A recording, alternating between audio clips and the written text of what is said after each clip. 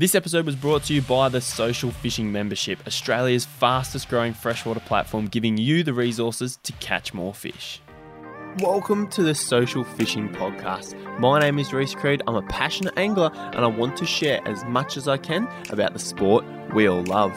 On this podcast, we speak to incredible anglers, sharing a wealth of priceless knowledge, all to help you reach your fishing dreams. Thanks for joining us today. Now let's begin. This is episode 74 of the Social Fishing Podcast. Welcome back to another episode, and this one is not going to disappoint. Whether you chase cod, trout, bass, whatever freshwater species you chase, even if you love fishing full stop, this is going to be an epic episode, even though we only talk about cod. Now, I am lucky enough in this one to be joined by Jackson Haussler. Jackson lives in northern New South Wales, based in Inverell, and fishes some amazing, incredible and epic country for cod. Now, the reason I love this episode, well, I love them all. They're all amazing. But in this one, we really get down and knuckle down deep on behavioral aspects of cod through the middle part of the episode. It just gets there based on talking about Jackson's story. We learn about his growing up, how he learned how to fish. He's definitely got a very interesting and unique story to tell. There's some good laughs along the way. And then through the middle period, we somehow fall into a conversation about how cod behave and understanding conditions, big things about conditions. A few examples from up in that northern New South Wales region of how Jackson has caught fish and different weather patterns, how they affect them in terms of rainfall and conditions and how they behave. And we talk a little bit about that. It's an epic episode, so much to go into, and I really could have talked for hours and hours, and I'll hopefully get Jackson back on down the track to talk more about cod behavior, and how he catches cod. Now, Jackson knows how to catch big fish and he knows how to catch Murray cod. He's been chasing them for about a decade and he really knows his stuff because he puts in a lot of time and he's very observant about what he does. So I've been wanting to get him on for quite some time and it was awesome for him to agree to do one super quick. I only messaged him a couple of days ago and he was happy to jump straight on and do an episode. He also, throughout the episode, through that middle part, he shares a few life lessons and things that he's learnt along the way, things he's done wrong, and he's since learnt that, which I feel is incredibly big of him to be able to do that on the podcast. So hopefully you guys can learn a little bit about fishing, but also take away some life lessons as well. So on behalf of all of you and myself, I want to thank Jackson for his time for this episode. Righto, that is enough from me because this is a jam-packed and long episode ahead. So without further ado, let's jump in and talk with the one, the only, Jackson Haussler.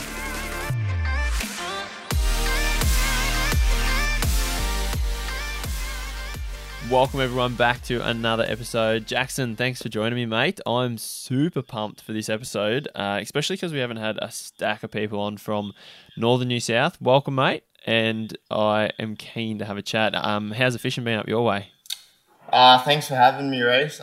Looking forward to this episode and sharing some of the info I've accumulated over the years. Fishing is great at the moment. After all the flooding we've had recently, the rivers are clearing up nicely. The weed beds are starting to grow back and the fishing's just great everywhere in all the rivers and creeks in my area. So you're in northern New South. Where are you based? So I'm based in Inverell, New South Wales. So yeah, I don't know, it's probably about an hour and a bit from the Queensland border. So the main river I fish is the McIntyre River. We've got the Severn River, which is 50 k's away, and the Guida River, which is 40 k's away. So I'm in a pretty good spot for cod fishing. Yeah. Yeah, and you've got Pindari and Copeton as well. Yeah, which I'm sure you've fished a fair bit. More so Copeton. I really did fish Copeton a lot when I was younger, and I sort of burnt myself out there a bit. That's why I sort of stick to the rivers nowadays. Just trying to catch them big fish. Like I was fishing pretty hard, and that was sort of my priority back in the day. Before I started like working a lot, I'd be fishing nearly every morning out at Copeton, and I don't know. I sort of got sick of it, if you know what I mean. Just repetitive, same thing over and over again, and it's always a bit different when you're fishing the rivers. So that's where I'm at the moment. I love my river fishing. And I think while I can still do the long kayaking and the long hiking, I mean, I'm only 30, but there's going to come a time where I won't be able to do that anymore, and I'll buy myself a boat then and get back out to the dams. Yeah, right. So I'm keen to talk about how that journey changed. But before we get to that, can you go back? How did fishing actually start for you way back at the start? How long you been fishing for? Where'd you grow up? How did you actually fall? Because I'm going to say you probably love fishing as much as I do, especially cod. How Yeah. did you fall in love with chasing cod? What's the story? So it all started back, I don't know, it would have been probably maybe 9 or 10. My mum actually, not my dad, which is a bit strange. My mum used to take me out to Capes and Dam back when the redfin were in plague proportion, and we used to just throw a few worms out of an afternoon. Not necessarily often, but I don't know, maybe once every fortnight would go out there and just catch a bunch of redfin and just have a bit of fun. I personally don't eat fish, so they all went back. But yeah, that's sort of how I started. Then at the age of, I was a pretty good, I'm going to call it football because I cringe when I say soccer. I was a pretty handy football player when I was younger, so I actually moved to Germany when I was 14 and spent 8 years over in Germany. Really? Yeah, mate, yeah. You went to Germany from what, 14 to 22? Yep, so I played at a No pretty way. high, yeah, I played at a pretty high level over there, which most people don't know. And I decided at the age of 22 that I just gave everything for the sport. I didn't have much of a life, and I was starting to get a bit homesick by then because I just gave everything for football. And I moved back, and So you moved back because of that, not because you could have kept going? yeah, I was playing at a pretty high level, and I actually left Germany when I found that I was at my peak. And looking back now, I think if I would have pushed myself a bit, I could have broke into like a decent team and where I was getting paid good money. I mean, I was getting paid money, but it wasn't enough to save for a house or anything. You know what I mean? You sort of give everything and just enough to pay your bills, sort of thing. So what division were you in? So when I was playing in the youth level, I moved over to Germany, lived in Frankfurt. I went to a sports school, so I actually finished all my schooling overseas, which was very hard at the start because I didn't speak the language when I moved over, so I had to learn it pretty quickly. And over there, Yep. you go to year 13 over there, so I finished all my high schooling and everything, but the schooling sort of thing was always in the back seat. Like I really wanted to push everything from the sport, even though I did get some good grades over there. And I signed a 3-year contract with the men's team there, and it came up to that sort of stage if I was going to continue there or not. And I decided to come back to Australia then, and I actually did. Yeah. I played locally for a year when I came back, had a bit of a break, like just wanted to get my head straight, seeing what I wanted to do with my life. And then I jumped up. I was travelling back and forth to Queensland. I played in the NPL there for 1 year with the South Queensland Thunder. So I was travelling to Cairns, Sunshine Coast, Townsville and everything. So it was a bit hard being located in Inverell, still living here and doing the training and travelling on the weekend. So that's when I sort of thought, no, I've got to stop this and find a proper job and work towards other goals. Yeah, cool. That's an epic story because that's a pretty good way to grow up, I guess. Do you think it was good to do that? Like looking back, you're glad you went and finished school from 14. Like you weren't that old all the way through the rest of high school. Like you've had such a different upbringing to a lot of people in Australia. You know, normal school and. What was it like learning a new language? And are you glad you did and the whole experience? Yeah, well, as I said when I was younger, like I was a pretty decent player, and living in Inverell, there was a lot of travelling to actually play in the rep teams and train with like quality players like myself back then, and there was just nothing here for me. So that was the sort of the next step, and I was playing in a rep team. And we actually went over in 2006 for a tour of Germany, and that's when me and another player, he was actually from Armidale, so two towns pretty close to each other, and we got invited back for a trial, and I said straight away to mum and dad, like, that this is all I want to do. I want to give everything to this opportunity, and mum wasn't too happy, but dad dad sort of pushed me and helped me train and get to that stage where I thought I was ready to make that step over there and pursue my dream. So that's sort of where it went. Nice. And the language was really hard to learn at the start, but as I said, I had to learn it as quickly as possible because you need your schooling. It's very important. So I made sure that I buckled down there and learnt the language and put in the effort to do my schooling and sort of try and balance schooling and the sport at the same time. But yeah, it was an awesome experience. Sort of all my better friends are still overseas, so I keep in contact with them, and it was good to learn another language. Like I can still speak fluent, obviously. I have a chat to my dad. He's actually German. So Yeah, right. he moved over to Australia when he was 25, and that's sort of how that connection with Germany. That's sort of why that's there. My brother's a professional cyclist. He lives in Germany as well. Wow. So we're come from a pretty sporting background, which is pretty cool. That's an awesome story, mate. Yeah, thanks. That's cool. Thanks for sharing. It's cool too because I played obviously here. Yep. And I still do. It's just for fitness, which is good fun. Yep. And when you're that age, I know what you're talking about. Obviously, you had the opportunity with your skill level to be like able to pursue it, especially in a country that is all they play, like there's their main sport. Yeah.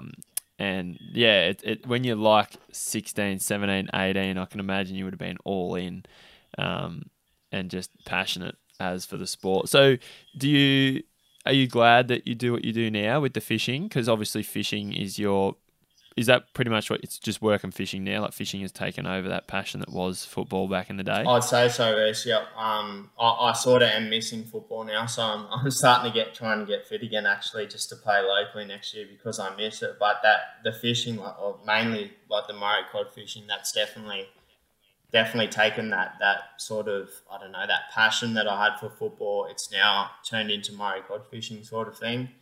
And I honestly, I don't think I could go a week without chasing them. Like it's easy in close season. Like I don't fish for them in the dam during close season. Nothing. Like it's fully just dedicated. Yellows, trout, bass. Yeah, yellows, trout. Not so much bass. I do a trip over the hill to chase some bass, but this year was actually mainly trout. I'm complete novice when it comes to trout, but I found a bit of water close by, and there's lots of creeks and rivers around the area where you can catch a decent trout. So it's pretty fun and it keeps you going until the cod season opens again. Nice. So you come back 22. How's the cod story evolved from that? So I was a complete novice, didn't know anything about them. They were just sort of a thing like you're seeing on maybe Facebook of someone. Did you fish overseas? Sorry to cut you off. No. You wouldn't have fished it. No. Hardly. Like sometimes I'd go out. Like I didn't really have that passion for fishing then because I had no time. But yeah, we did go and chase a few reddies over there, which like they're pretty fun over there too. They get to a good size over there. But I didn't do much fishing at all. Just because I didn't have any time really. So how it started with cod was, I was just seeing pictures on Facebook and stuff, and I was like, oh man, they look so cool. I was like, I just want to catch one, and I was pretty lucky that some of the blokes I knew, they sort of took me under their wing. They took me out to some good spots where there's a great abundance of cod. But my actual first encounter with the cod was pretty funny. I went kayaking out to Pindaro Dam with my dad because he's right into kayaking. He doesn't fish or anything, but he loves his kayaking and his adventure and stuff. And I feel like that's where my passions come from too, because I love the outdoors. I love like the bush and everything that goes with that. That's why I love my river fishing so much. Yep. But I was fishing in a kayak, and back then, I honestly hated fishing out of a kayak. I was like, I can't do this. Like this is just so hard. So, isn't it? So I jumped out on one of the islands, and I was just casting like a spin rod. Couldn't tie knots. Didn't know anything about like the gear or nothing at all. And I was just casting out like one of them old school hard at it little hard bodies that I picked up from the local tackle shop. And this thing hit me, and I was like, oh my God, like shivers went down my spine. I was like, oh my God. started winding it in, and I got it to my feet. It honestly, it would have been about 75 centimeters for my first fish. Wow. And I was so stoked, and I was trying to yell out to Dad to come over because he's a professional photographer. I was like, can you come over and help me? And I honestly knew nothing about it, like pulled the line up and the line snapped and off he went with my lure. So that was my first encounter with a cod. That's good. It's good. That's a pretty good story. If such a big fish and a loser, there's like, right, and what have I done wrong? Yeah. And you learn from that, I guess. Yeah. So it's a pretty cool first experience, especially to have such a big fish. Yeah. And for you to get so excited over it. So then I guess it just has gone from there. Yeah. 100%. That's cool. So then what? You just full dedicated yourself for obviously the next, that was 8 years ago or something? Yeah, would have. Pretty much when I moved back to Australia, I started to get into it, and from there it just became a passion. When did you come back? 2015? Oh, I'm not too sure. I'd have to work it out. But yeah, I was there for 8 years, 14. So yeah, it would have been around then. Yeah. Yeah, righto. So then, did you jump within a couple of years straight into that Copeton stuff that was going off through that 15, 16, 17 period? Yeah, so pretty much. How you went? Yeah, I was pretty lucky that some blokes around, like we've got a lot of anglers around Inverell that chase cod and stuff, and they sort of started to take me out and on their boat and stuff, and I sort of picked up a few things off each person I was going out with, because I knew nothing. Like, they had to tie my knots for me, had to tie the lures on, had to. You're one of those people that are like, oh, do I have to take him? Yeah, exactly. That's what I'd pester them for them to take me. That's exactly what I was like. I was one of them annoying little kids. It was like, can you just take me out? Like, I don't care. We can fish all night, all day. I just want to go out. And I was exactly like that. Like, just knew absolutely nothing at all. And so yeah, we started going out to the dam, like fishing. Like, now I'd never do that. Like, we'd just go out every afternoon, fish all night.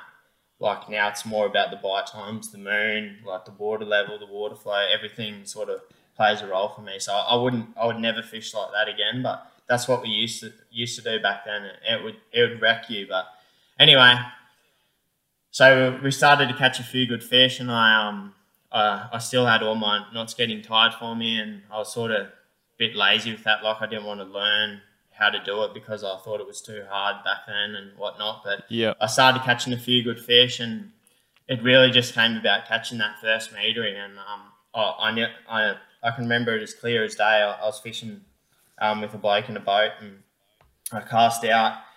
This was when, like, the fishing at Copeton was awesome too. Like, you'd go out to Copeton and you would know you'd get a good hit from a big fish, or you'd get one. Like, it was insane fishing back then, nothing like it is today.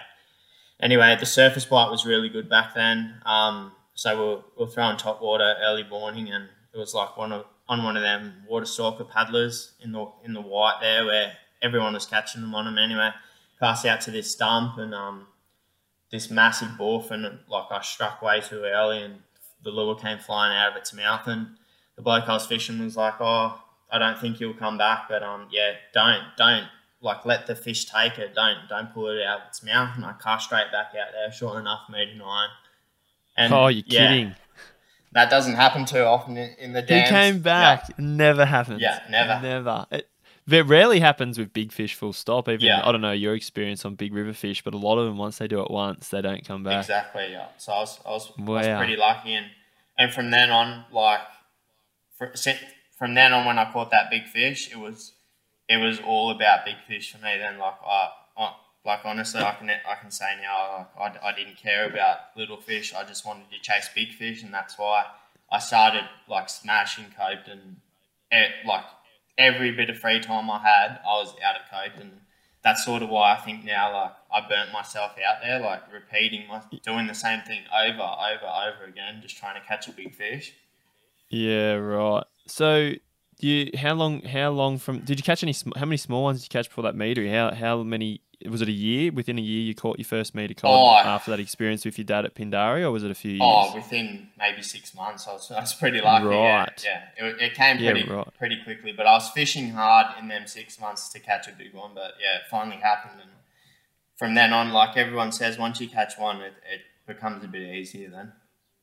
Yeah, and then Did you catch? So after that experience at Pindaro, was it straight to Copeton, or did you fish rivers, or you totally skipped them? You didn't do any river stuff, and it was all impoundment from the get go. A little bit of river stuff, I did a little bit of river stuff by myself, just to Before you could get blokes to take you. yeah, pretty much before blokes were like, oh yeah, you can jump in my boat and we'll take you out. But I was just fishing like in town in the McIntyre. But the funny thing is, like, if I'd catch a fish, like, or get busted off, like, I couldn't fish anymore because I couldn't tie knots, and I was sick of Oh yeah. I was sick of losing lures. Like, so I'd have to like call one of the blokes something like, can you just quickly tie me a knot and tie my lure back on it? It was getting ridiculous. So I was like, I need to learn how to do this myself.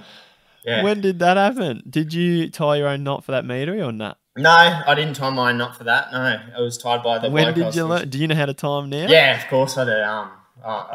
It was funny back then.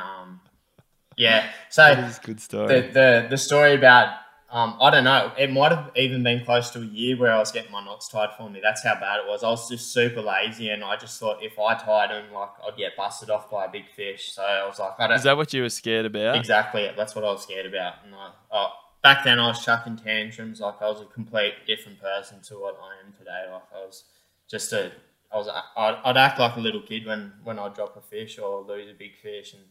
But the story about the knots was I don't know if you know him, but many people around our area know him. He actually had a stocked dam close to Copeton. His name was Nick Rhodes. Yeah, no, don't know, but keep going. Yeah, so he had a stocked dam close to Copeton full of big cod. And anyway, one morning he just said, Jackson, I'm so sick of tying these knots for you. Like, you need to learn if you want to keep doing this, you need to learn how to knots. And so he got me like 2 big pieces of rope, and he was like, come on, over and over again, I'll show you. And even then I was like struggling. I just couldn't understand like how to... What knot was he teaching you? I don't even know what it's called. Even when people fish with me, like, what is that? And it's super quick, and I've never had any issues with it. Like, I can... Oh, so the knot he taught you is the same knot you tie today. Exactly. And you don't know what it's called. I don't even know what it's called. It's just something he made up. Like, I know how to do an FG now, and all the other knots there are out there, but this one, I don't know. It just brings back the memories where where I used to just go... Not be out of time. Yeah. And so I don't even know what it's called, but people will fish with me and be like, what? Like, when you change your leader or whatnot, they're like, what is that? I've never even seen that before. And I was like, I don't even know what it's called. Nick showed me it, and I've stuck with it all through my fishing life, and I've absolutely never had a trouble with it. Never been busted off or nothing on that knot. So, and it's super quick, which is good. So he had you there with rope tying. Exactly, yeah. And he said, mate, I'm not taking you out in the boat until you learn this, because I'm sick of teaching you. So he taught me all the knots, taught me like the loop knot, like just simple knots, blood knot, everything. Like, he just down packed it on me. So I was super grateful for that, because the other blokes were trying to teach me like an FG knot, getting super frustrated with me because I was absolutely hopeless, like complete novice, didn't know anything, just like a little kid. That's funny. That is funny. And you weren't even little. Were you 23 or something? Yeah, exactly. But yeah, I sort of behaved like a little kid back then. Like, I was super spoiled. Like, people would take me out all the time in their boats. Sort of like pretty much putting me on the good fish back then. So I'm very grateful for that looking back now, and I've sort of created my own style from different people I've fished with in the past, if you know what I mean. Like, you would have too. Like, I've listened to you, how you talk about cod fishing, like how you've said you love to fish with people, like in a boat, whereas like I enjoy fishing with people too, but I also like to have my own time by myself, because I don't know, for me out there when I'm fishing, like, I forget everything else what's going around in my life when I'm by myself. And that's what I really enjoy about it as well. I think a lot of people, that is one of the biggest takeaways for a lot of people, especially those who fish by themselves, and people who fish together. But definitely one of the biggest takeaways is people forget about everything going on. Yeah. Which is really good. And I feel like I don't do that enough, because I do it to create content. Yeah. So it's very rare that I don't go out with a camera. And when I do, so like we do take time to do it, but when the camera's there, it's sort of connected to what you got to do when you get home. Yeah. So the fishing is a part of it. But luckily for me, I get to fish probably a lot more than others because of that. Yeah. So that's like a trade-off, I guess. But I like how what you just said about you forget about everything, which is what a lot of people do with fishing, Yeah. which is really good. So that's what that happened. So how long did you get a boat for Copeton for yourself, or you just piggybacked off people for 3 or 4 years? Just piggybacked off people, which is I was pretty lucky, like I said, and I'm super grateful for everyone that used to take me out. And if they didn't take me out and teach me sort of what I know today, like I wouldn't know anything really. You know what I mean? Because there was nothing like what you do back then, where you could listen to podcasts, or there was a few magazines, but nothing where you could sort of pick up some stuff and put it straight into work. You know what I mean? Like yeah. So you learnt from others. You didn't. Yeah. And if you were to have gone out in a boat on your own, it would have taken you ages. Yeah. Ages. Yeah. You still wouldn't know how to talk. Actually, you wouldn't. You'd be losing fish with granny knots. Exactly. Yeah. So yeah, I was pretty lucky, to be honest, that I learnt very quick. Like, in saying that, like, I was pretty lazy for that first year, but after that, like, I learnt very quickly how to chase like a big fish, what to do, like what lures to throw. You know what I mean? Yep. And I don't like, and nowadays, like especially the last 12 months or so, I'm honestly trying to give back a lot to like the fishing community, mainly like Murray cod, because that's just sort of what I do. But I like to help kids, and like I'll give them or like my used lures, that because I'm pretty lucky that I'm supported by a big company like Viva Fishing, and so I try to give a lot back. Like out of my own pocket, I stock fingerlings into the rivers. That's and awesome. Into the creeks, like where it was very drought affected through the drought. We had a couple of years. Like I try and give a lot back now. The years before, like honestly, Reece, I can say I was a bit of, like, I don't want to swear or anything, but I was a bit ungrateful for the people that helped me. I've lost friends through fishing, which is, I wish I could take everything back now, and like it's not worth losing a friend. It's just fishing at the end of the day, and there's just people out there like that were friends outside fishing that I wish that we were still like out there fishing together and stuff like that. So it is a bit sad, but I guess that happens to everyone. I've heard other stories, like on a podcast that you done. You were talking to one of the fellas, and he said the same thing. Like he's lost a mate through fishing, and this is just not the way it should be. Like there's so much negativity around the social media side of things now, and I don't know. Like back then, maybe I was doing the same thing as well, being a bit negative about how people fish or what they do. And at the end of the day, everyone just loves Murray cod fishing, so we should all just get together and have a good time and enjoy it. So that's sort of how I've changed, like in the last 12 months. Like I'm trying to give back. I get a lot of messages like where to fish, what to throw, because a lot of people come around our area to fish. So I try and put them in the good spots to bring happiness to them, because it's brought me so much happiness. Like I just can't explain like what it means to me when I catch a big fish. Like every time, it doesn't matter. Like it's never the same. I just get, my knees go weak, I get shivers, and I just love it. So I try and help everyone now, and I just want to try and get positivity back into the Murray cod scene, because it sort of went downhill for a while, if you know what I mean. Well said, mate. Yeah. And good on you for admitting to past mistakes as well, especially to an audience. I know that's pretty difficult, but it's probably, it makes you an even better person than, say, if you were not like that. You know, if you were like that the whole way as you are now, but to go back and go, the way I was acting, the things I was doing was wrong. 100%. Possibly that saying that you were selfish, but whereas you're not now. So good on you. For saying that. That's really big of you. And the other thing too I wanted to say is it's awesome that you have the mindset of helping and sharing, which is exactly, as you were saying that last bit there, I'm like, that's exactly why I do what I do. Yeah, 100%. Is I knew how exciting it was for me to go catch a fish when I was learning. I had people who helped me, because like I said, there was nothing like what we've created now.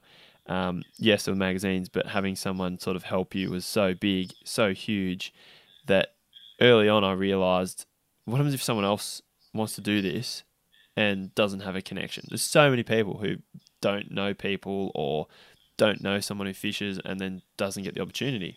Mm-hmm. So pretty much what you said is nail on the head, mate, about helping others. So that's really good to hear. And the other thing I wanted to ask you, because I think that negativity that you're talking about is some of that, there's a lot of it, but is some of that from the whole keeping stuff a secret thing, being selfish or... I'd say, or because I was selfish.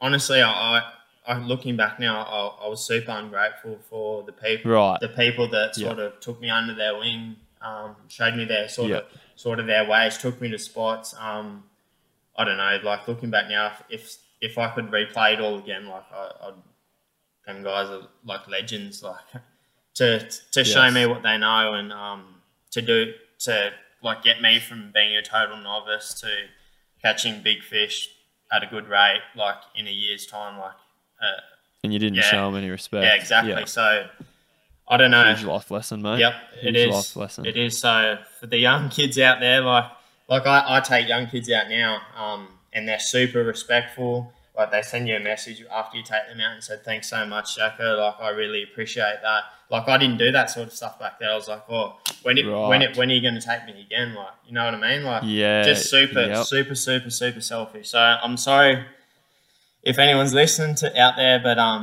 yeah, I shouldn't have acted like that, because that's not what it's about, and you should just be having a good time together, and that's what I am now when I fish with my mates. Like it's just full banter and good times, and Awesome. that's what it's supposed to be like. Yeah. And another thing I'd Exactly. like to mention is I'm sure you know him. Everyone knows him in the cod scene. Adam Townsend. Like I've learnt so much from him.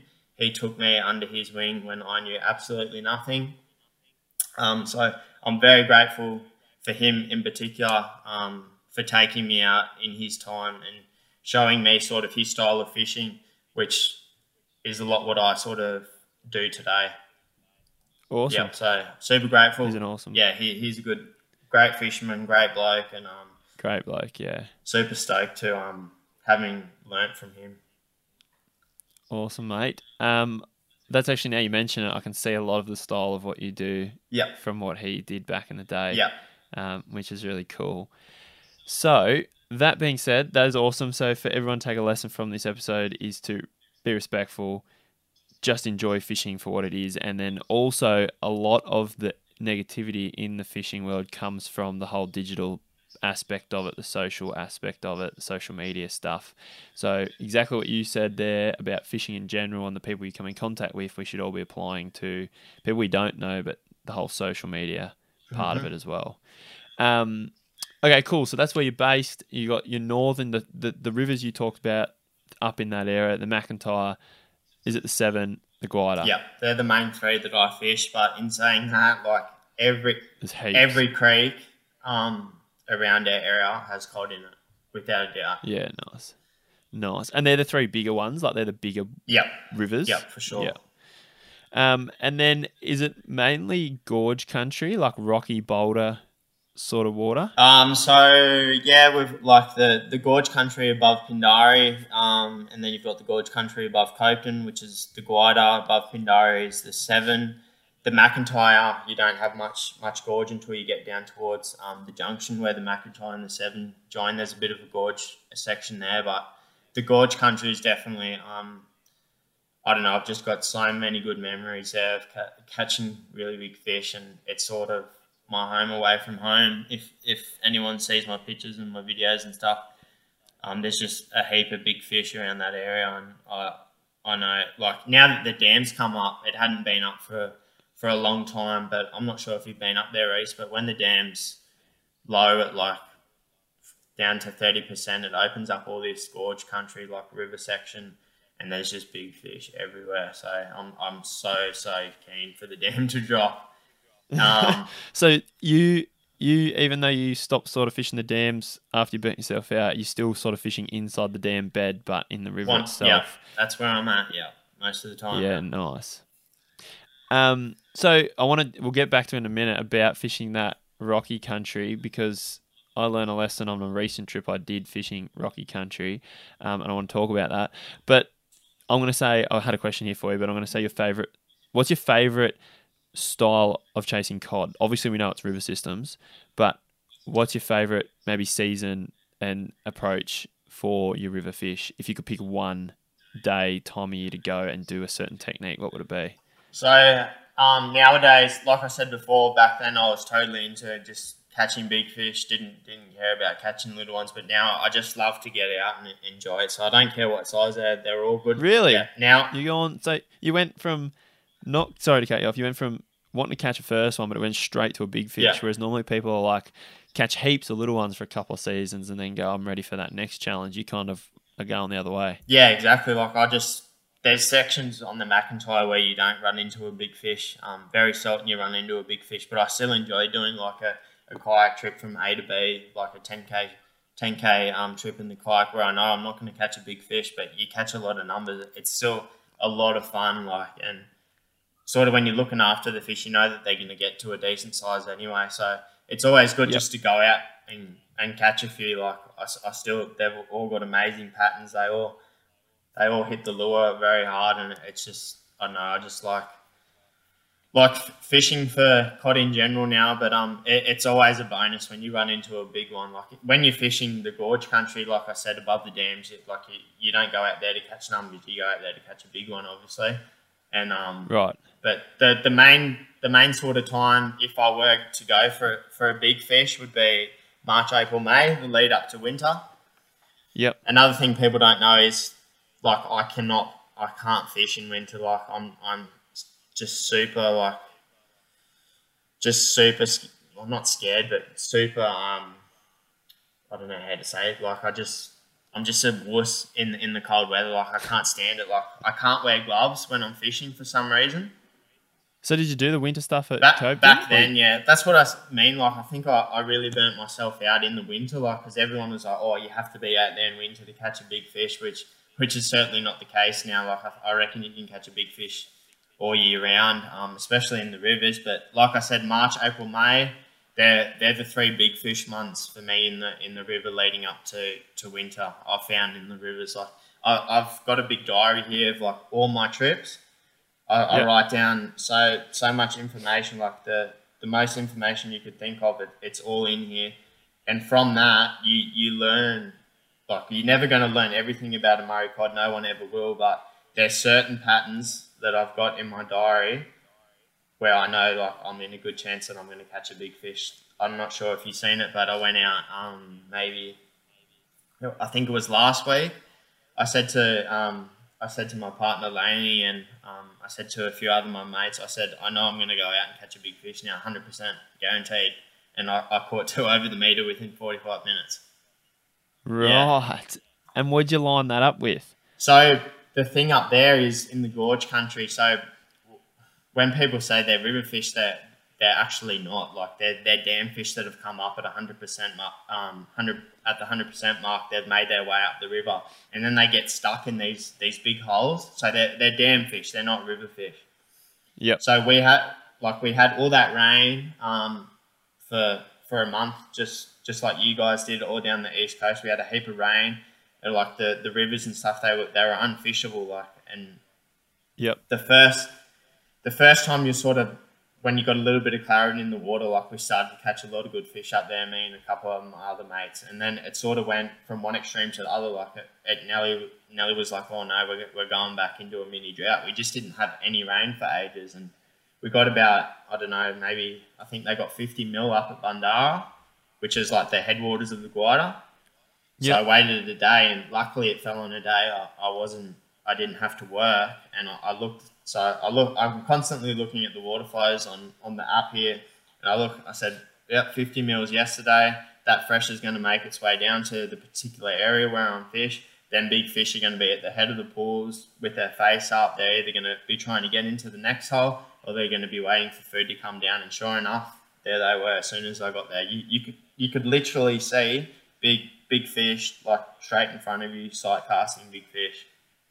Right. So did you fish as that water just hit? Or so you've obviously got 50 mil of rain. Yep. You've got just before it rises, you've got just as it rises, then you've got it rising till it peaks, then you've got it dropping. Yeah. Which period did you plan your trip on for that flow? So, Like, at what part of that flow were you fishing? So I think when I looked that morning, because I didn't plan on going fishing that morning, I had a lot of stuff I had to do around the house, and I looked and I was like I'm not sure exactly like when the water would hit that particular section of river. I'm not 100% sure, but I think I timed it perfectly, which was a bit of a luck thing. I think I actually timed it perfectly because the fish were there as soon as I got there, and within an hour they'd all disappeared, like back down deep into their holes. And you could see like that. I've got videos and stuff like the little bobby cod that come up from the dam and the catfish. They were all up at the top of these holes, and they were hiding up in the shallows because they knew the fish were there. Like they would not move. They wouldn't come out because they knew they'd get eaten. So yeah, right. So was it the start of the flow? Like, did you notice the river still rising or on its way down? It definitely, like, because with this app I've got, it measures the water flow every 4 hours, I think. So I think I actually hit it that morning as the water came down that section of river, which obviously turned them on. And another massive thing for me is the moon. Like I fish to the moon. That's the main thing for me. A moon rise, moon rise, moon drop or moon above. Like I'm very particular on the moon. And that particular morning, I think it was only like a half moon or something, but that half moon was at the fullest point, so at the highest point, above the river. And that was the bite time. I didn't catch another fish after that hour bite time. They all shut down. I fished all right through to the afternoon, just on dark. Actually met up with another few people that come out, and no one even got a bite. So I think I was there at the right time. And looking back, I've done that so many times up in the gorge where I've waited for that flow because it is such a high pressured section of river. A lot of people fish it, but they don't catch fish because you really need to time it right, which is what I tell people, because they travel from Queensland and stuff, and it gets flogged, but you really have to time. If you want to catch them big dam fish that pushed up the river, you've got to time it properly.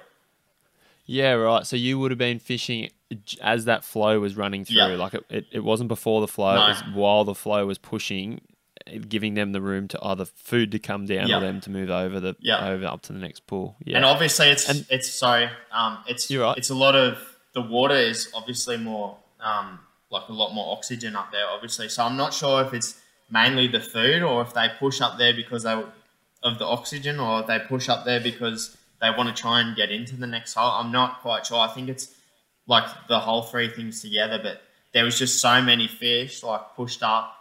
Like this particular hole where I first started, there was just so many big fish pushed up in there. Like it's unbelievable.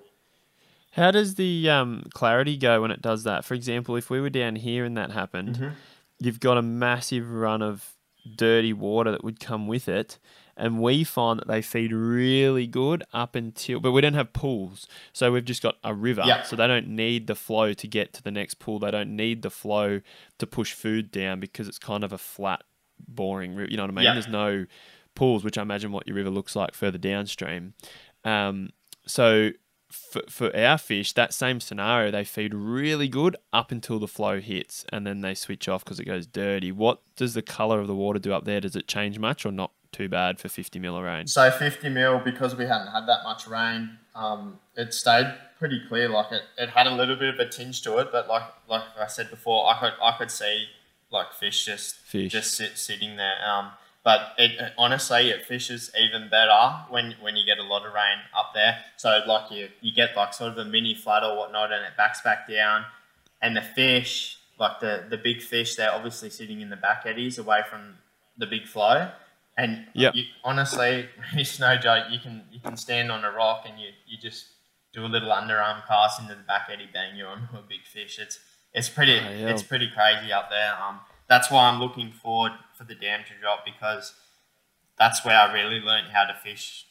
In that particular river, in that gorge country, I spent so many mornings by myself, learning by myself how to fish that particular river in that sort of section. And honestly, I don't know how many meter fish I've caught over the years up through that section. It's insane. Like I've got a little photo album. I put all my meter fish in, and so I'm very lucky to live where I live. I'm super blessed. People see big fish all the time, but it's because I live in a good area. It's not because I'm a gun angler or anything like that. I've learned when to go, when to fish it properly, and it's not because I know everything. I certainly don't. It's just because what I've learned, I put it into a particular area, and I seem to do really well then through the things that I've learned over the years. Yeah, I'm going to argue with what you said. I'm going to say I reckon you are a gun angler because you take the time to learn and do what needs to be done. Just talking about the flow and the moon, I think that is, and I know you don't want to say it yourself, but I'm going to say it, that is what makes someone who knows how to fish a good angler. I'm going to say you are. Plus, you do live in a good part of the world. Yeah, so you mix those two together and you're cheering. So can you go back to the moon for me? Because you probably heard me talk about it a bit. And I even did a podcast with Steve Starling where I asked him about the moon. And I honestly have probably been a bit, I don't know what the word is, but I've kind of ignored the moon more than I should have as I grew up. And that's something I've probably made a mistake doing. And Karen and Dan will appreciate, even Hocko will appreciate me admitting to that. The moon obviously plays a big role. And I just could never work out why. Obviously, the light is one thing, but I couldn't work out what it was. But after Hocko, I even asked him the other day, and he's like, you just got to trust that they somehow are connected to moon like 100%. Other animal species. And they just, for some reason, are drawn to behaving in a certain way during that period. And that one of those behaviors is feeding. So you're telling me from your experience, you fish around the moon, but is that just anything that's above, below, rise, or set? Is that pretty much how it works? So, yeah, they're the three main ones, obviously. Like I love fishing around a full moon, like especially when it sort of comes around that morning when you've got first light and you see the big full moon coming up over the hill. Like, honestly, that I've caught like 70% of my big fish around that time. There's a funny story actually. I was actually fishing with Adam Townsend, and we were hiking up one of the rivers, not in Gorge Country or anything, and we actually did not fish that morning until we waited to see that moon just coming over the hill on first light. And no joke, we got up to this hole and we just called it, hey, and we said, sure enough, within 15 minutes I'd bang like a 102, like proper river fish out of the 7. And we both caught it. Like I don't know what it is either. Like you said, and other people, I don't know what it is, but it's like a light switch. Like it just turns them on. And I think a lot of people are starting to learn about the moon phase, but they still don't fish that moon above like throughout the day. Yep. Because there's always a moon above and a moon below every day. Yep, every day, exactly. So people. And so, do you prefer the moon rise and set just as much as moon above and moon below? Because sometimes you'll have your moon rise or your moon set during the middle of the day. Yep. Oh, I tend to look at that, the moon rise and moon fall. It doesn't matter when it is, what time of the day. Like I like to fish around that time. Like I try to time my trips. It's a bit hard now when you've got to work and all this other stuff going on. But like if I'm looking at a particular time or a particular river, like I will try and get out around that moon phase. Yeah. Because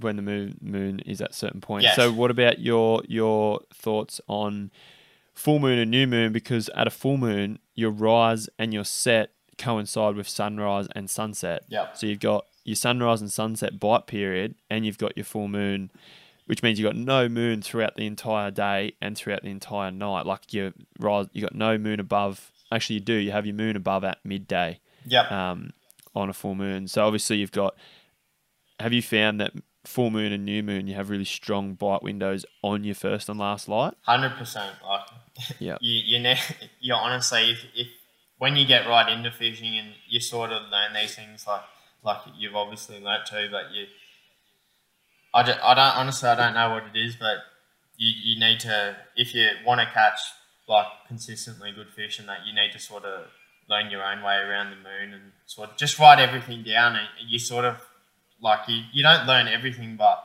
you learn certain patterns, like when they bite around the moon and stuff like that.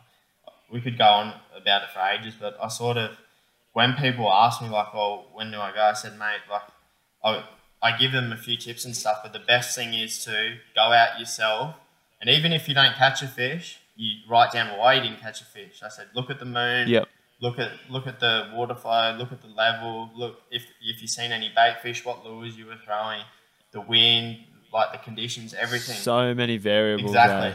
So you find out when you write a heap of stuff down, you're like, "Okay, I didn't catch any fish that time. Oh, look, same conditions, I didn't catch any fish. Don't go then." Like, people just want to go out and enjoy themselves, but if you go and fish, like sometimes it's a waste of time. Like going, sometimes like there's times when I was going out and I wasn't confident. Like confidence is a massive thing. You got to be confident that you're going to catch a fish, but just write everything down, like every single little detail you can. What times you caught the fish, what lures you were throwing, what worked, what didn't, moon, level, flow, everything. Just write everything down, and you'll learn so much just from that, just by doing things by yourself. Awesome, mate. That's good stuff. And it does go a long way. I think that moon plays, especially the moon during the daytime in a river, plays a big role. 100%. Because rivers are you got shadows, the fish are opportunistic, they'll hit. I noticed that in the dams, say for example here at Blenheim, the water's so clear, you're still better off fishing the moon or something, or the barometer during the dark than you are the moon during the day, because the day is so tough 100%. as it is. Obviously there might be a little bite window for those fish in the daytime, but you've obviously got your other factors like your river, your barometer, your season, depending on what they're doing, but also your light as well. So I think rivers, I even looked back at a few fish that we caught, some of the big fish we caught randomly throughout the day in a river, and a few of them lined up. Obviously some don't, you catch fish at the right time. So sometimes when you go for a session, you still fish all day, or you still fish the entire time you're there. But like you said, if you've only got a window or a short pocket, or if the conditions totally don't line up, maybe it's not worth going and saving it for another time. Exactly, yeah, because you just end up busting yourself. And I know I'm getting to that stage now. Like when I head out on a big session up the river and like do like a 20k hike or something, I'm buggered the next day. Like I can't do that anymore like I used to when I was younger. So I really try and save, like on my days off from work and stuff, I try and plan the trip around the conditions and the moon and stuff to make sure I'm hitting the water at the right time. Yeah. So, talking about that, did you plan for your cod opening trip, the most recent one, which I saw you caught a lot of fish on for a day and a half, was that planned around conditions? So I actually got invited by one of my mates to do like a drift in a little titty in one of the rivers. It's not a river. Oh, it's the same sort of river that I fish, but not a section that I've fished much at all. So I actually got invited, and I was like, "Oh, I'll jump on that any day," because to get such an invite off someone like that knows the water, like you can't really turn that down. And I like doing them sort of things with people. It's good banter, and it's fun catching like good fish. And my mate Brado actually got I reckon honestly he dropped a fish that was well over a metre, and I was giving it to him like for at least 3 hours. I said that was over a metre for sure, and he was like, "Oh, what do you reckon it was?" And I was like, "It definitely was." But he ended up being in like a 94 or something, maybe half an hour later. And then again, like when we caught big fish within, like I'm saying big fish, maybe 80 centimetres to that 95, 80s, which are good river fish. I'm stoked as when I catch an 80 centimetre out of the river. But again, it was moon above, middle of the day, overcast conditions, and when that moon was at its highest point, we banged good fish for like 45 minutes and then shut down again.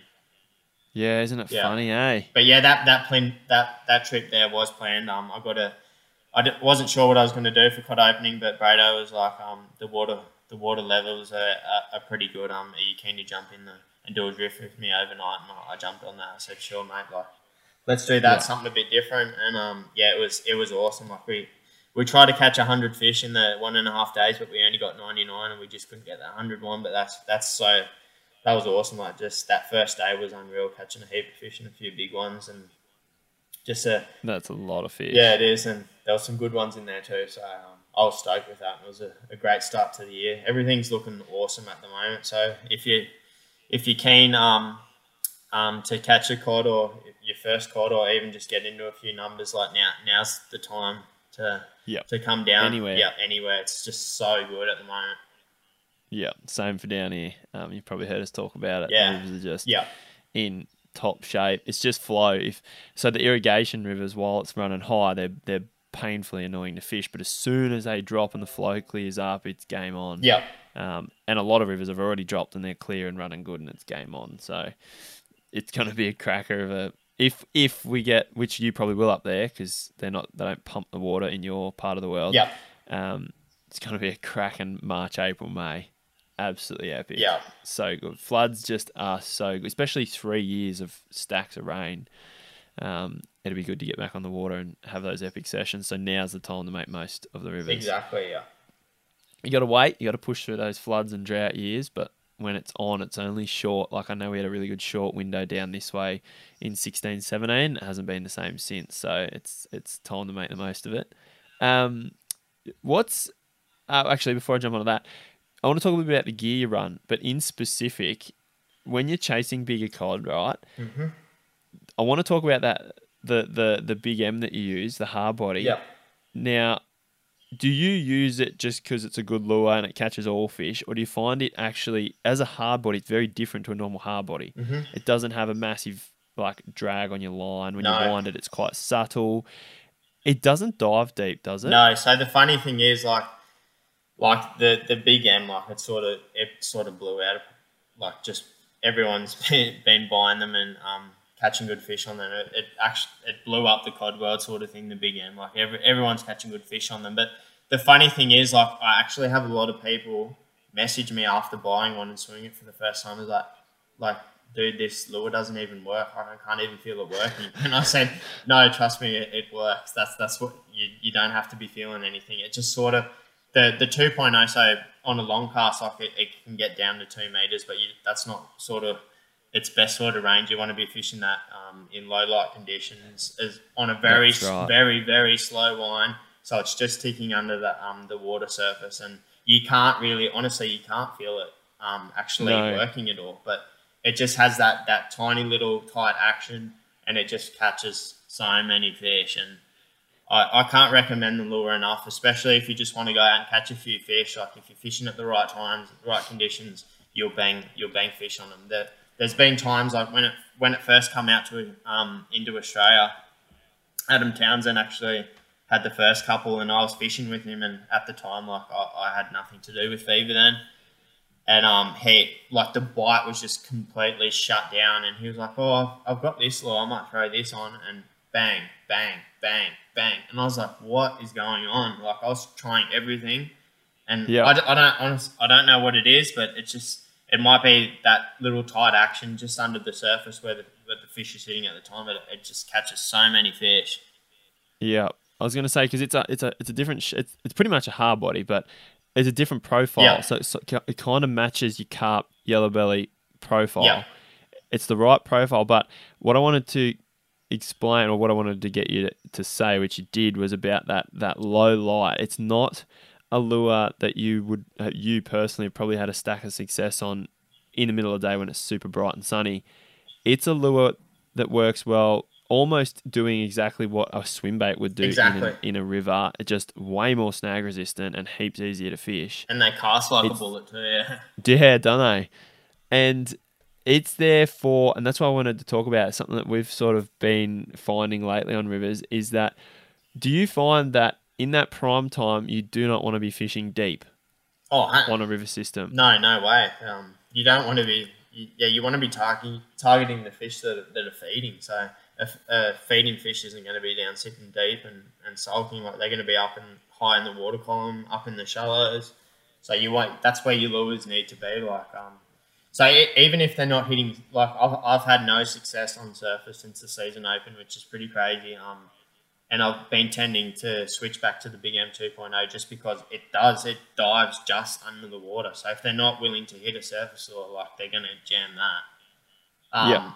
So yeah, you want to be targeting fish in low light conditions that are obviously wanting to hit something, wanting to eat. So you need to be fishing it high up in the water column, and like cod's eyes are on top of their head, they're going to see it, or up in the shallows. Like if they're on and you cast in the right spot, you'll definitely catch fish on them. So so when you go to fish that prime time, first 2.5 hours, what depth do you like to keep your lure in? Like 50 to 80 centimeters, or like 40 to 60 centimeters? Like, you're fishing up high, aren't you? Yeah, so I'm not like when it's light. Like I'm just like winding very very slowly. So yeah, it would be just under the surface, like you said, maybe that 40 centimeters. And it's just like slowly ticking along under the water as slow as possible, and they get that nice little tight action. And there's just, I'm not sure what it is, but there's something about them. They might imitate some sort of bait fish that has the right profile, like you said, and they just catch fish for some reason. Yeah, they're an awesome lure. So say you didn't have that lure, what's another lure you'd throw in early light, and how would you fish it? So back before before that, I really didn't even use any sort of crankbaits or hard body lures. I was always throwing like chatterbaits, like light chatterbaits, bigger profile though, just something that would just tick under that in that sort of high water column. That's how you'd fish it. Yep. You'd fish a chatterbait, but you wouldn't let it sink. Hey, no way. Cast it in, keep it up. Yeah. The reason I wanted you to explain that is because people will go out, and this is the learning journey. Yep. And they will tie on the same lure and fish the same style lure from first light till sunset. Yep. It's a zonal thing. You've got top water period or just under. Yep. Then you've got a period where you still want to be just under, but the top water bite slows. And then as the day progresses, that's when you want to be fishing deeper in the water. Yep. And then as the afternoon comes in, you need to be fishing up. And this is mainly for your bigger fish. If you sink your lure down to the bottom first light, you'll still catch stacks of small fish because they'll be everywhere. Yep. But and you've got it down pat and that's why you land bigger fish. You need to be fishing above those bigger fish. And something that really brought it to mind on a session I just did was, it wasn't even early. It was throughout the middle of the day because the clouds come out. Yep. We were actually getting fish eating a hard body, just a normal hard body that dives to 2 meters. They were eating it at the boat consistently. Yep. At the boat. And we're like, what is going on? And we worked out that they're actually waiting for the lure to get above their eyes. So they must be following it. The lure gets above their eye line, then they eat it. Yep. I'm like, we're fishing too deep. Yep. Change the lure to a lure that doesn't dive that far, like a shallow diving hard body. Bang, we're getting hit straight away up in the structure because the fish were staged high in the timber. Yep. So important, eh? Well, that's like you said, like you picked up on that pretty quickly. Like most people, you really need to take things in, and that's what you learn sort of when you're by yourself. Like you picked up on that very quickly, that you're fishing too deep. You need to be fishing above their eye line for them to be able to see it. So them little things there, you need to be picking up on that when you're fishing to consistently catch fish throughout the day. Like you need to see where, if you're not catching any fish throwing a bait that's in the high water column, you don't keep throwing it all day. Like you said, like change it up, go down a bit deeper, see if you catch any fish. They're not there, like fish on the bottom. And if you start catching fish there throughout the day, like full sun and everything, and they're sitting on the bottom, that's where you're going to catch fish, not up high. Like you need to be constantly changing and checking where the fish are sitting, because they're not going to be, like you said, in one spot through the whole 24 hours. Yes, exactly. Yep. And the big thing to me, especially with your bigger fish, is that they love looking up to eat. Like the little ones will chase it and move and hit, and they can get you into if you're after a big fish, you could go fish a river with a lure and catch heaps of little fish and go, well, they're eating it, I'm doing the right thing. But if you're really after a bigger one, you've actually got to think quite a bit differently. And little fish can put you in a false sense of security that you're doing something right. Yeah. But yeah, and I knew that's something that you did, because that lure is like a fail-safe. It's not a fail-safe. It's like literally that easy to use. Yep. And it's a big fish lure because it's a big profile. Little fish still smack it as much as they want. Yep. But it's that early period. And I just wanted to know if that's a lure that do you fish that lure all day, or you'd only fish that lure in those periods when they're actually up and feeding, and then later in the day, do you actually, like on that drift you just did you go to something else during the middle of the day? Were the fish still up feeding high, or do you wait it to get it down? So yeah, on that drift we did on cod opening, like we were lucky because like it's summer and it gets stinking hot up here. But on that particular day, like it was overcast all day, like, and we actually had rain out to the east, which we didn't cop, but it stayed overcast all day. So the fish were up high all day, which was pretty fun because we were getting a lot of visual eats and stuff. So we actually didn't change lures all day just because they were hitting like the Big M in the 2.0 model all day long because it was overcast conditions. So again, like we're fishing to the conditions. If it was sunny, I wouldn't be throwing that lure all day, no way, because the fish would drop down deep again. But that particular day, because it was overcast, the fish stayed up high for a longer period of time. So we did fish it all day and we caught fish all day on that. But like I said, it's different too because there's rivers I fish where they're not very deep. So I can use the Big M 2.0, for example, because I'm still keeping it like in a good range on a fast wind that they're still going to see it even if they are sitting deep because the river's like only 2-3 meters deep. Yep. But you have to adjust to the river you're fishing and the conditions 100%, like what you said. Yeah, I've found the same results. You using that lure, I've got a custom crafted hammerhead, but it's got a really shallow bib on it, and as soon as we start using that, it only really dives a meter and a bit, and straight away that's sort of my go-to low light lure. Yeah. And then later in the day, either a deeper hard body or something we've been using lately that I've really found to be cool is the weedless plastics. You can literally fish them high in the morning, and then as the day gets on, you can actually start to feed them down deeper. Obviously, they're weedless, so you miss some fish, but can put them in some crazy places. But same concept. I don't just cast that lure, let it sink deep, and roll it out first light. I literally cast it in, let it sink a foot, and just roll it just under the surface. You just got to. It's cool. It's pretty exciting, especially when you talk to someone. But it's cool learning. Hey, you still continue to learn. And there's so much about cod that we don't know. Every trip I learn something different. There's never going to be anyone that knows everything about cod. Like everyone knows something that the other person doesn't know. So that's why it's good. Like for the stuff you do, like you put content out there for people that are just getting into fishing. They learn so much very quickly, which was impossible back in the day. So they can put all that stuff together, go out to the river, test it out. If it doesn't work for them, like they go out and do something different, and then they catch a fish, and they go back and look at some other content, and then they're like, oh, yep, that works for me. I'm going to put that on that particular river, that condition, that lure will work for me. So just write everything down. Like I'm sure that everyone out there that chases, and they've got certain patterns that they like to fish and certain ways and whatnot. Everyone's different, and nothing's wrong or nothing's right, which is good. Said it well, mate. Yeah. Can you think of anything that's been a challenge for you with chasing cod? Obviously, let's talk about the river scene after your initial knot tying challenge, which is going to be a lifelong winner. There's no beating that one. But after the impoundment scene, let's talk about rivers over the last 3 or 4 years. Is there something that's been a challenge? It's a weird question, and if nothing pops up, don't worry about it. We'll go on to another one. Yeah. But is there anything that's popped into your head that's been a challenge for you chasing cod, trying to line up a certain way they behave based on certain weather, or getting them to bite in a certain area or flow or condition? Or is anything popped to your mind that's been a challenge? Weird question, especially for someone who fishes with so many fish up that way. I don't think so because there's just so many different areas around our area where we can fish. So like there's always somewhere to fish here. Like even in floods, like some creeks just don't get the water that's coming down a certain system. So if like one area is buggered for a week, like you've always got somewhere to fall on it, even if you just want to go catch a few fish. Like that's insane. That like I'm talking other species too, like yellow belly trout, bass or whatever.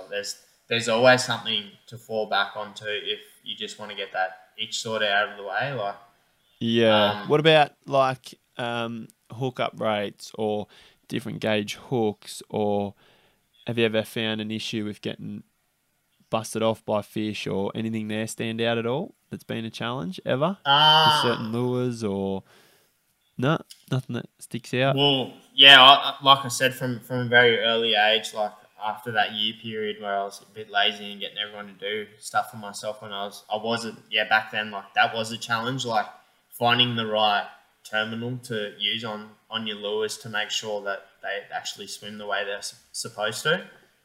Yep. But nowadays, like that's pretty easy when you sort of do it all the time. So Yeah. all my lures and stuff, I upgrade the split rings and hooks and everything on them straight away before I swim them. So I don't have any issues there that I get Yep. bust off on any terminal Yeah, issues or cool. stuff. So yeah, I'm pretty lucky where I am, like I said, because even if one area is bad because of flooding or whatever reason, conditions, or I've always got somewhere to go really.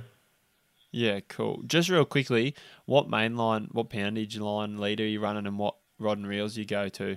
So line wise, I run 40 pound braid, 40 pound leader on absolutely everything I do. Doesn't matter where I am, impoundments, river, creeks, lakes, Yep. wherever, all the same.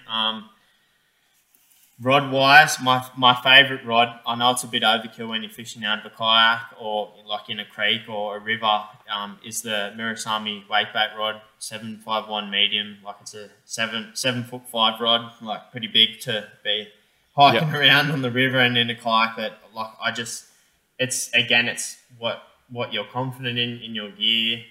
It because you do usually run into a big fish around our area. It doesn't matter where you're fishing, so I want that security that I'm able to get that fish out of the structure pretty Yep. quickly, and it throws like from anything small to massive, like 2 to 8 ounces easy.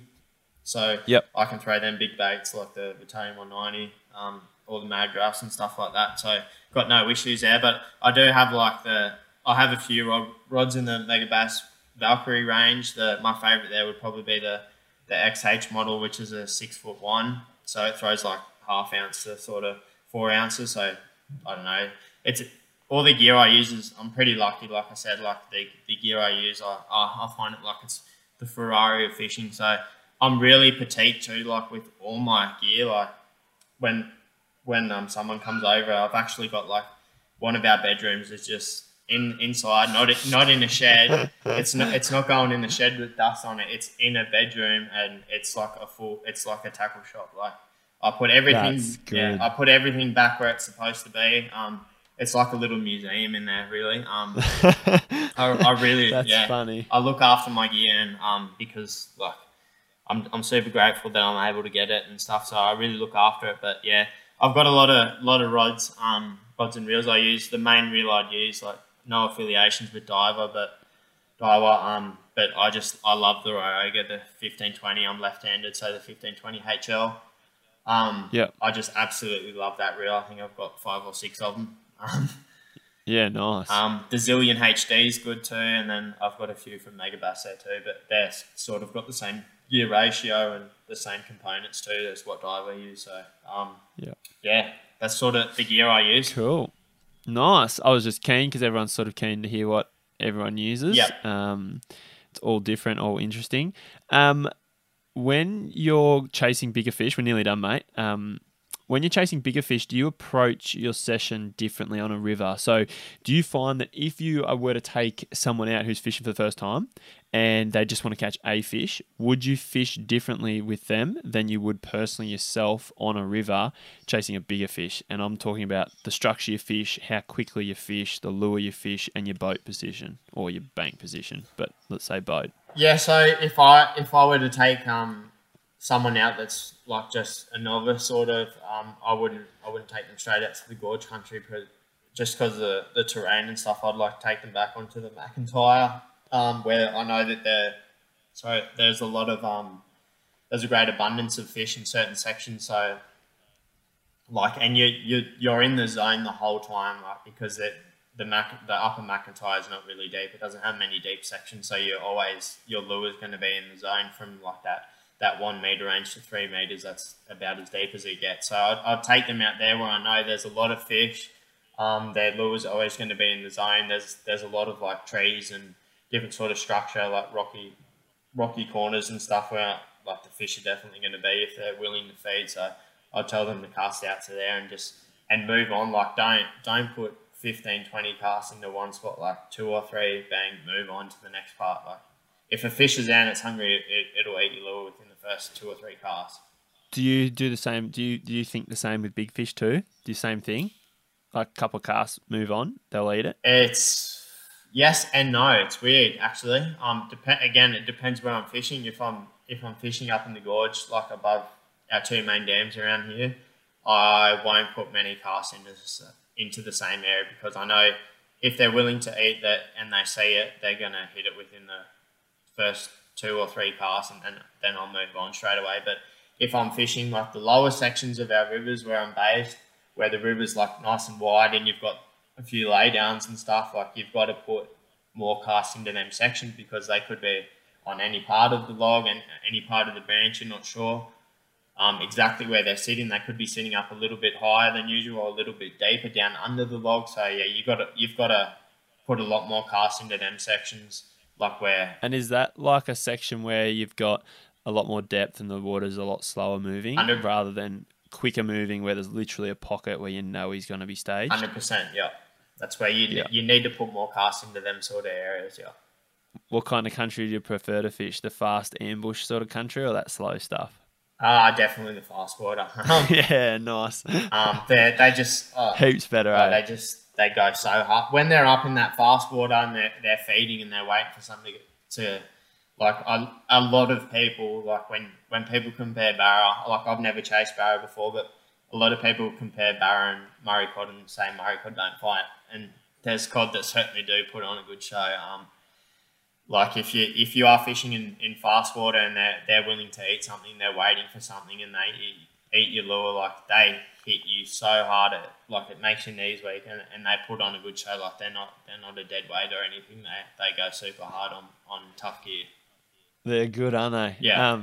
I agree with you though. Down around here, I much prefer to fish when the river's really low because when the river drops down here, it actually gets quite quick. Well, it's quick when it's high, but it gets like pool water. So you've got like rapid flow at the top of the pool and then it slows up and then it's quicker again. Yeah. My favourite spot is always the head of the pool in the 100%. fast stuff. Because it's literally 2 casts, one at the front, one at the back, jam you straight away and just go for it. Yeah. 100%. That's another thing that, like what you just touched on then, when people are fishing like fast water, like I don't waste any time on like the middle section where it's like a bit deeper and stuff. Like fish the tops and the bottoms of the pools, like, and then move on to the next part because you will be targeting fish that are willing to eat a lure. Then like don't waste time putting 20 casts waiting for your lure to sink to the bottom and then slow winding it back. Fish like the fast water and stuff.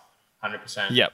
It's making the most of, well, where the big fish are, or any fish, any hungry fish, but also making the most of your entire session. Exactly, yeah.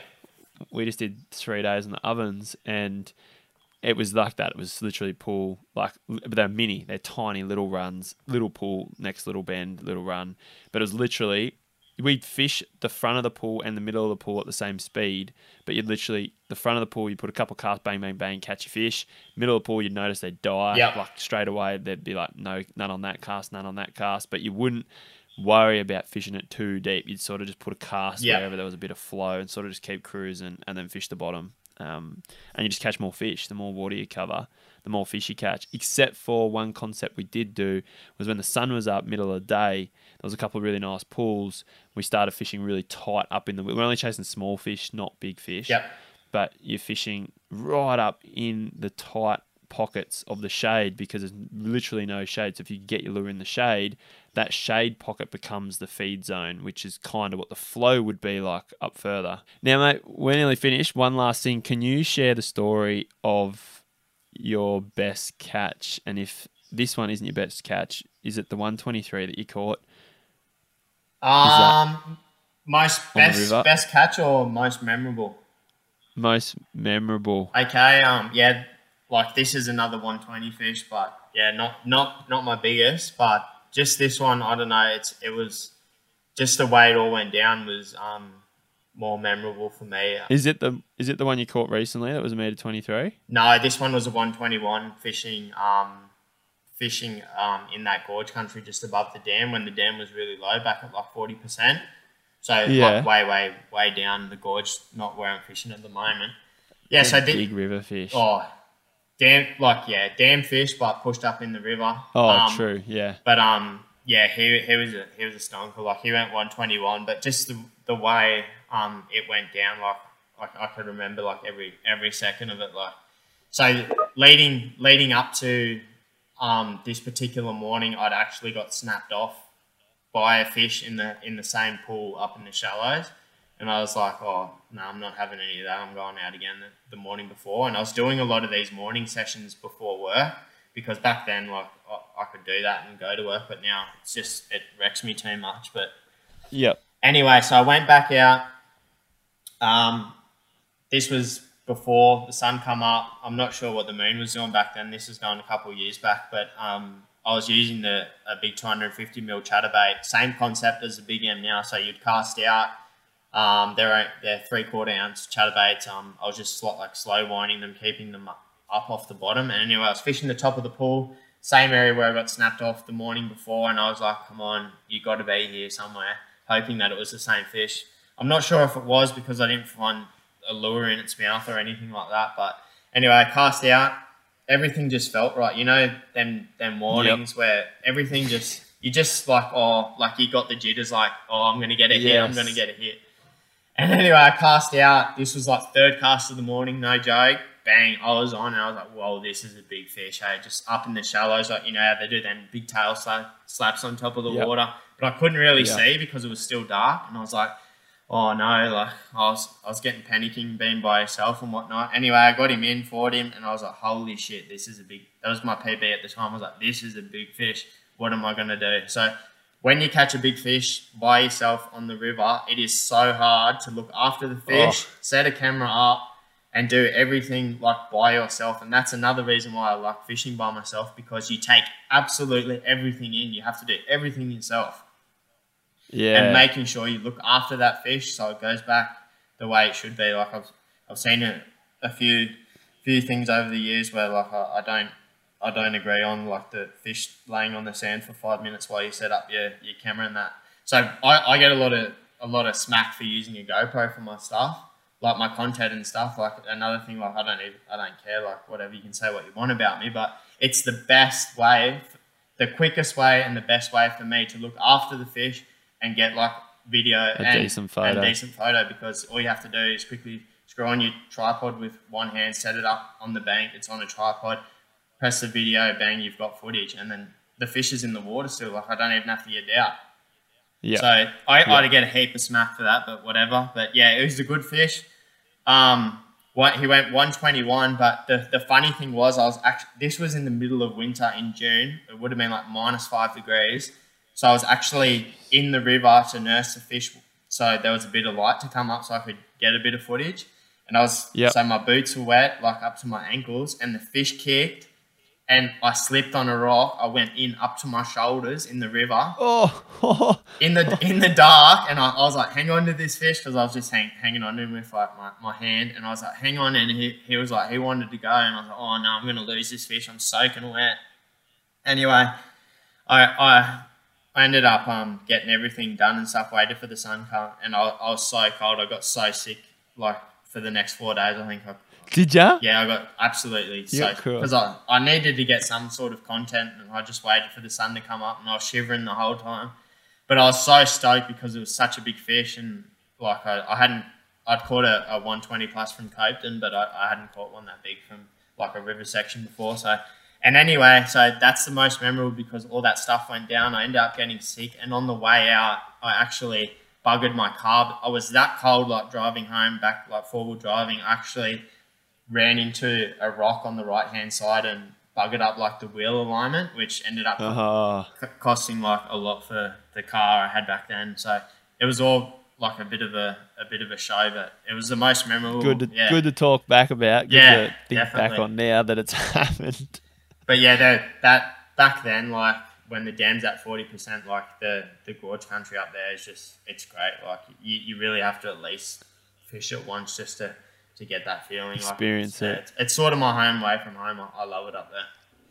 Nice. That's epic, mate. Yeah. I'm sure there's heaps of cool stories, but thanks for sharing that. Is there any last piece of advice you have for anyone chasing fish or just life advice at all that you'd like to share before we finish up? Yeah, that main thing like that we've already touched on. Like I already tell a lot of people. I said like if you're wanting to start chasing cod, like consistently, like get yourself a little book and start writing your sessions down, where you're going, like everything we've talked about, jot it all down. And like I'm more than happy to help people. Just DM me on Instagram. I can put you in some good locations and whatever you want to ask. Like honestly, I get back to everyone. I don't ignore anyone. If I don't want to answer some of the questions, like I tell you, I said, mate, like there's other people that fish my sort of spots too, and I don't want to upset anyone. So I'm an open book. If you've got any questions, just ask me and I'll answer them the best I can. I like to help people. And the best thing about that is too, like you get messages back saying, oh, hey mate, like we went to that spot you told me to go to. We were there camping and I banged 7 fish. One was a good one, my biggest fish I've ever caught. Like that's super rewarding, I reckon. Anyway, how good is it? But you'd get that a lot more than me because you do that sort of stuff, and I understand like why, like the feeling you'd get out of that too, because I get a little bit of it too, which is an awesome feeling to help someone and just for them to share a moment and be happy, because that's why we all do it. That's it, mate. You nailed it. Spot on. One other thing that popped in my head, do you fish, you're on foot most of the time. Yep. How much fishing do you do from a kayak, and do you have your own little tinny that you fish from, or do you have a boat? No, so no boat yet. I definitely will get one when I can't do this sort of thing anymore. I do a heap of kayak fishing, so probably 50% kayak, 50% hiking. And I do a lot of fishing, don't get me wrong, like any spare moment, if the missus allows me to, or we don't have anything on our free days, like I'll be out there. She's pretty good though, like she supports me with everything I do, and she lets me go out because she knows how much I love it. So yeah, 50% kayak, 50% on foot, but I'll definitely end up getting a boat within the next few years, I think, because the long hikes are starting to get to me. I'm not that fit as I used to be, unfortunately. So small tinny for a river or boat for a dam? I'll definitely get both, I think. Yeah. Again, like with the boat, there's heaps of negativity around. Like I think I've even contributed to that life scope debate back then as well. Like I think I threw a bit of negative stuff out about that too, because I'm so passionate about my rivers and just everything. How I love the wild side of fishing, but honestly, who cares? Like I don't know. Like it's still going on heaps, and like I don't know why people keep going on about it. I know I used to and stuff, but who cares? Like I've been in boats before with people with LifeScope, and it's not any like obviously you can see a fish. It's more frustrating to me. It's not easy. Like no, it's not easy. So yeah, I hope this all like stops. Like it's been pretty good this year, but man, like I just hope it all stops, because I even went through a stage like a couple of years ago when like I was just getting me too much. Like I stopped fishing for 6 months completely just because it was getting too much. But I just hope like through this podcast, like I've been trying to tell people as well, like the negativity needs to stop. Everyone needs to get along with everyone, help one another, and just fish and have a good time. Perfect, mate. We might leave it there. I don't think there's anything more that we could say that would trump that. So thanks so much for your time on behalf of myself and everyone listening. Really, really appreciate it. And I'd say good luck with your next session, but I feel like you don't need it because you've already got a stack of luck with that country that you live in. Yep. But yeah, thanks heaps, mate. Really appreciate it. And hopefully I'll get you back on again one day for another chat. Too easy. Thanks for having me, mate. I appreciate the chat. Once again, you've been listening to an episode of the Social Fishing Podcast. And if you want more down the track and in the future, then listen up. I have something very important to share. I want to hear from you. So there's a few things you can do. First of all, send me an email to reese@socialfishing.com.au, letting me know that you listen, letting me know what you enjoy and what you want to see more of or hear more of down the track. Or you can head over to Apple Podcasts and leave a rating and a review, or on your social media stories, Instagram, Facebook, share the podcast and leave a little comment on what you like the most about it. I also want to hear from you. Requests. Who do you want me to talk to? Who do you want me to interview?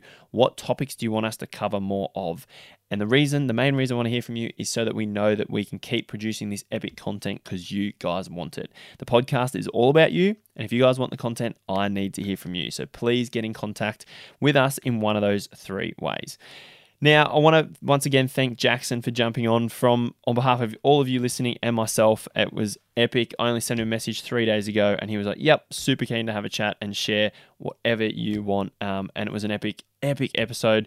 And what I really do love was getting into the detail about the behavior of cod and how they feed. But more importantly, was those earlier things that Jackson talked about. And the biggest lesson I got from that is just make sure in life in general, you show respect to every single person that you come across, especially people who go out of their way and spend time to help you in some way, shape or form. Massive respect for those people. Otherwise you will not get anywhere in life. And it was amazing for Jackson to admit that through that episode. The other big takeaway from that episode was the learning journey, which is very similar to everyone else's. If you were to do it through trial and error and time, it would take so long, and learning from others is massive. Jackson said he learnt from other people out there who were willing to take him for a fish, and he learnt so much from so many different people. Even when he talked about going fishing with Adam Townsend, he would have learnt so much by being in the presence of great anglers like that, but learning so much from them. But not everyone gets that opportunity, and I realized that from a very young age. Not everyone has that amazing opportunity to have a mentor or someone to help them. And that is the entire reason I started Social Fishing, this podcast, our channels, our social channels, but more importantly, the Social Fishing membership. The membership is there as your mentor group. We have so many keen anglers in there willing to help. And if you don't have the opportunity or you're not lucky enough to have someone who is there to help you grow as an angler and teach you, we are there for you. We've got the membership. We're there to answer your questions, stacks of content to help you learn how to fish, maps helping you where to fish, and we're there all the time to ask questions. We're there to help. So as Jackson said, you will skip so much time by having someone there to help you. Just remember that option is there inside the membership, so make sure you go check it out if you are after more content and you want to learn and grow and catch more fish. Anyway, that is it from this episode. We're going to have more coming up very soon. We have some critical topics. We're going to be talking about our Ovens River drift that we did recently for 3 days. That episode will be out hopefully within the next couple of weeks. And I've also got another one coming up very soon with a legend, Jimmy Barwick, on his process of going from never chasing cod before to learning how to chase big cod with lures to then getting them on the fly. That'll be an epic episode coming up very, very soon. That is it from me, and I'll be talking to you very soon. And like I said, if you want more, go to socialfishing.com.au and check out the membership. Thanks again for the chat with Jackson. Huge shout out, mate. You've done a really awesome job with your fishing. The amount of fish you catch is just ridiculous. And I just want to thank you very much for jumping on board. Anyway, that is it from me. My name is Reese Creed, and you've been listening to the Social Fishing Podcast.